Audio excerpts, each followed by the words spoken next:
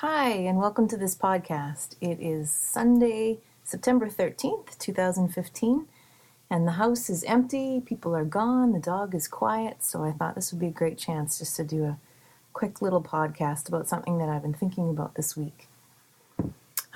Today I watched a taxi cab pull up in front of Safeway. I was just picking up a few things, and I came outside, and there was a cab, and the passenger in the back seat looked quite drunk, quite intoxicated. And he was trying to communicate with the taxi driver where he wanted to go. And the Safeway that I was at, there's a couple liquor stores right next door, so he kept pointing back toward the liquor store. And you could tell that the driver was having a hard time understanding him, and maybe even struggling with the idea of taking him back there. He obviously was pointing because he wanted to go back, or maybe he had left something there, or his buddies were still there. But what he wanted the driver to do was take him back to the liquor store. And as I drove away, I thought about the struggle between not being able to do as much as you wish you could do for someone. And I wonder how many times that driver is faced with that situation where he thinks, I will take you there because that's my job. That's what you're paying me to do. That's what this is all about. But I wish I could take you somewhere else, somewhere better, somewhere down a path that is going to lead to better success for your life. And I was just thinking about a few scenarios recently where I've been able to encourage health in a situation or in a relationship with someone, but I wasn't permitted or allowed to do much more. And I longed for what more I could say, or how I could possibly get them onto a track where they could pursue better choices, or the opportunity to trust more instead of being so fearful. So another situation that I ran into this week was someone who is quite paranoid about things that could go wrong. And as I visited with her, I realized that, every situation that she goes through in life, there is going to be that choice for her that she can either trust someone and, have something at the bank, or getting a car fixed, or whatever the scenario is. She could trust someone and have a good job of something done for her, or she could be paranoid, expect the worst, and just continue to micromanage every little decision that's made. And so today, as I was outside raking the lawn a little bit, I was thinking about the way that God looks at us. And when he looks at me and he sees who I am today, and he sees who I could be, and he looks at me and he delights in me, he delights in the stage of life that I am in, but he longs so much more to take me to a place of greater health. And like the taxi cab, I may want to take my own path. I may say, no, God, I want to go this way. This way is best for me. I want this. Take me there now. Provide for me here. And God may say, I long for so much more for you. And in his patient and gracious way, he allows us to make some of these choices that are not the best for us. And so I just want to encourage you, as I think about this today for myself, how much of the decisions that we're making and the paths that we're choosing to go down, how much of that are we allowing God to influence?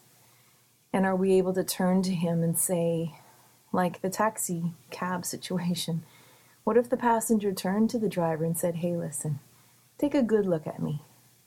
Do you have an idea what might be better for me than the choice that I'm about to make? And, what would it be like for us to say that to God, for us to wake up in the morning and say, good morning, Lord. I have a bunch of ideas that I want to do today, and I have dreams and passions and things I want to pursue, but do you have something else in mind? Is there something better for me? Something that you see would be better fit for my soul, that would make me more Christ-like, that would help me to love people better, that would help me get rid of idols that I have in my life, things that have become more important than God. And God, can you show me those things and help me get rid of them, confess my sins to you, and choose a better way?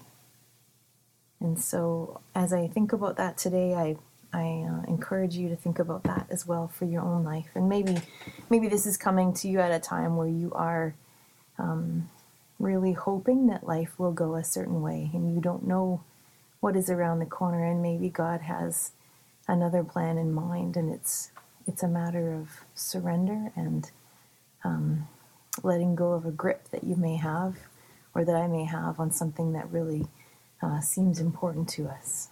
So I just want to encourage you, as I am thinking about this for myself today, let's be people who face our lives with some reality, and we look at the choices that we're hoping to make and wanting to make, and we take those, we don't cover them up and make them sound better than they are. We just say, God, I hope I get this job. I really, really want this job. And what do you think of that, God? And open it up to him and allow him to speak into it. Get into his word and read through scripture and remember who God is, what his character is like, and how he has shown people what his will looks like. So let me just say a quick prayer for you, and then we'll call it quits for today. Lord Jesus, we are like that taxi cab passenger. We don't always know what's best for us, and we're wrapped up in our addictions and the things that maybe are easiest for us. And we so need you to guide us and to show us true health and life and what that looks like. And so, Lord, in this mid-September, I just ask for a fresh perspective on what our plans are for the year and what some of our decisions might be. I ask for wisdom. Give us discernment to see what our motives are so that we can live freely and honestly before you and allow you to show us our hearts and the things that have become more important to us than you are, God. Help us to confess those things and toss them away, put them in the right order, and so that our energy can be directed properly throughout the day and we're not chasing foolish things that are not of value and that they are taking us down a path that is not good for us.